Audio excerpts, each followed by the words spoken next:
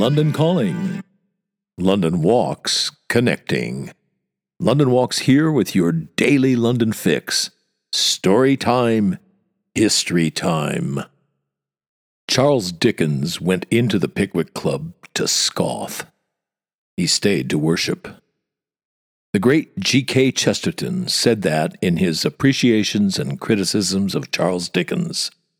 It's lit crit at its best, at its most stirring, rendered as a profound aphorism. I thought of it when I found out a bit more about Bridget Driscoll's death. Bridget Driscoll was this country's first fatal car accident victim. She was killed on this day, August 17th, 1896.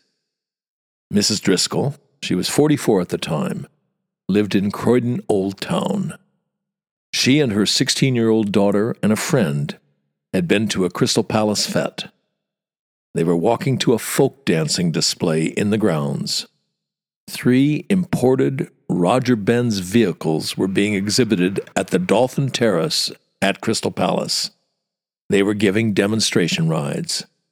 The third car, a horseless carriage in the parlance of the day, was driven by Arthur Edsall, a gardener from Upper Norwood. An eyewitness said it was going as fast as a horse-drawn fire engine.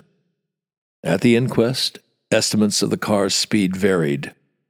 Mr. Edsall said he thought he was traveling at about 4 miles per hour. A technical expert testified that the car could not exceed 4.5 miles per hour. Mr. Edsall said he'd rung his bell and shouted, "Stand back!"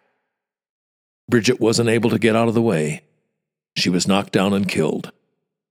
Arthur Edsall told the inquest he'd been driving for getting on for 3 weeks. A verdict of accidental death was returned.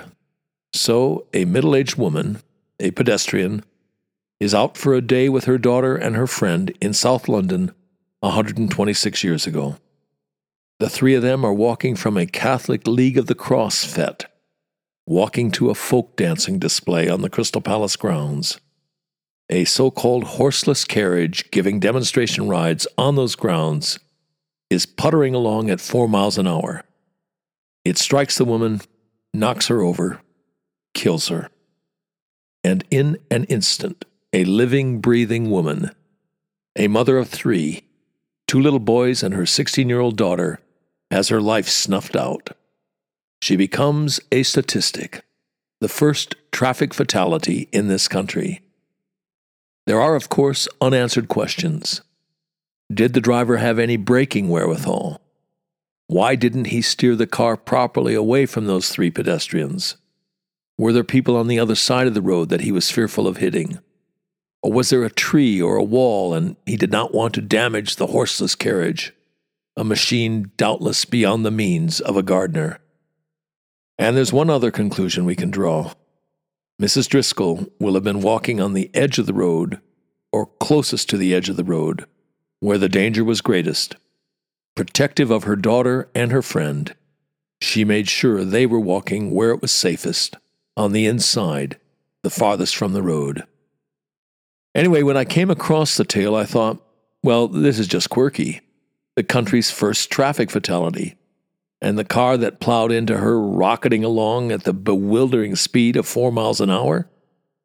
And the cushion of its having happened well over a century ago? That was me dropping in on that moment in London history to scoff. But I stayed to worship, so to speak. I stayed to worship because I found a photograph of Bridget Driscoll and her family. They were fine-looking people. Not that it would have been any more acceptable if they'd been scruffy or shabby. They're a handsome fivesome. Bridget's husband seated on the left-hand side of the photograph. Waistcoat, cravat, watch chain, neatly trimmed mustache. 2 fine-looking little boys, hair neatly parted. Their big sister standing behind the little fellow, her hands on her hips, her hair neatly piled up. And finally, Mrs. Driscoll herself, seated, her hair parted in the middle, a fine, sober black dress, her wrists and very attractive hands resting on her lap, the fingers of her left hand covering her right hand, an attractive face. She would have been a beauty in her youth. I'd say it's a safe bet that her husband and her 3 kids loved her very much. The photograph can't have been taken more than a few months before the accident. That can be surmised from looking at the daughter. That's a 16-year-old girl in that photograph.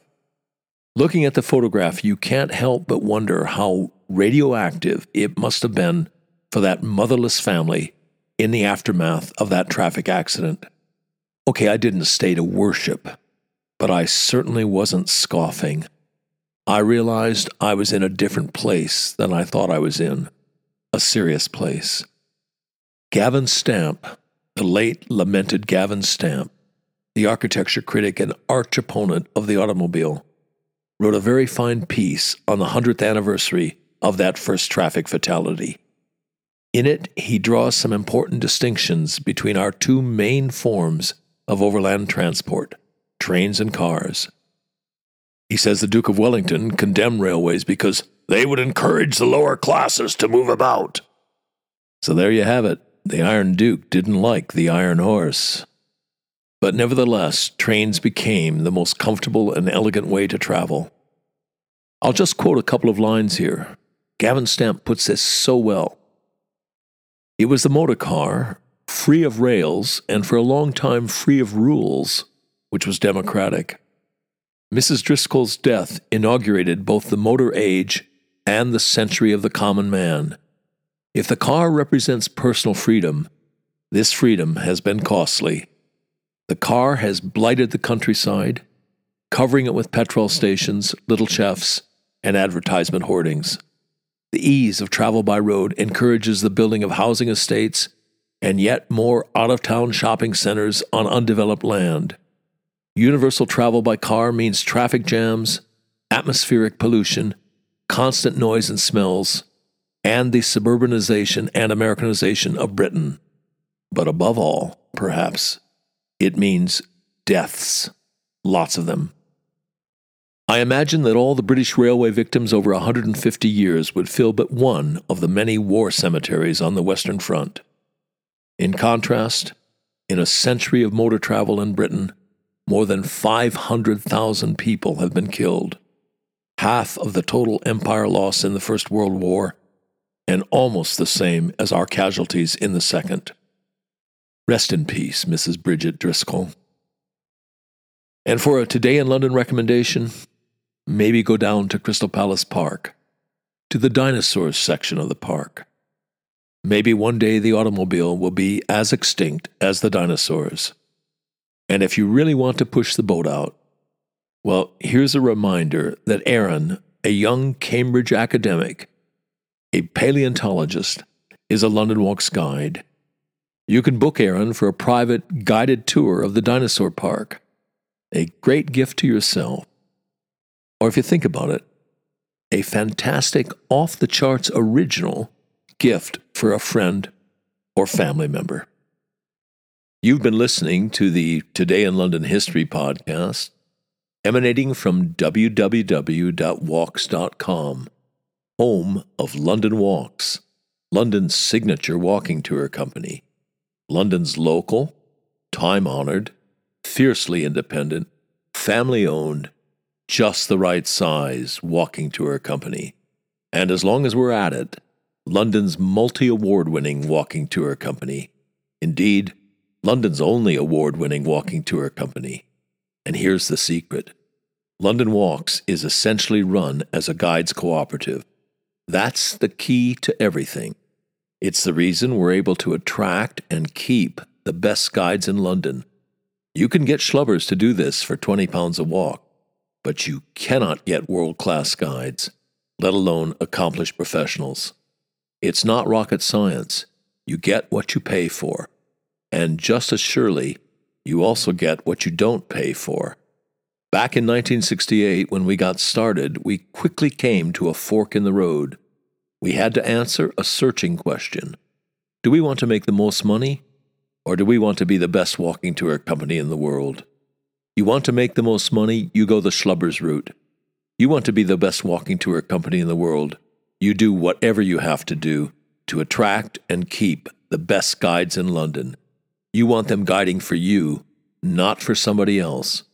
Bears repeating, the way we're structured, a guides cooperative, is the key to the whole thing. It's the reason for all those awards. It's the reason people who know go with London Walks. It's the reason we've got a big following, a lively, loyal, discerning following.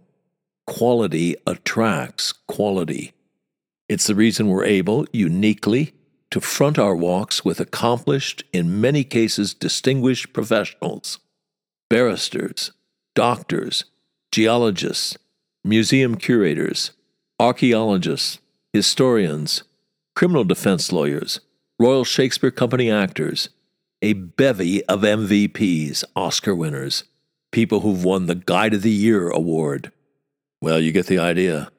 As that travel writer famously put it, if this were a golf tournament, every name on the leaderboard would be a London Walks guide. And as we put it, London Walks guides make the new familiar, and the familiar new. And on that agreeable note, come then, let us go forward together on some great London walks. See you tomorrow.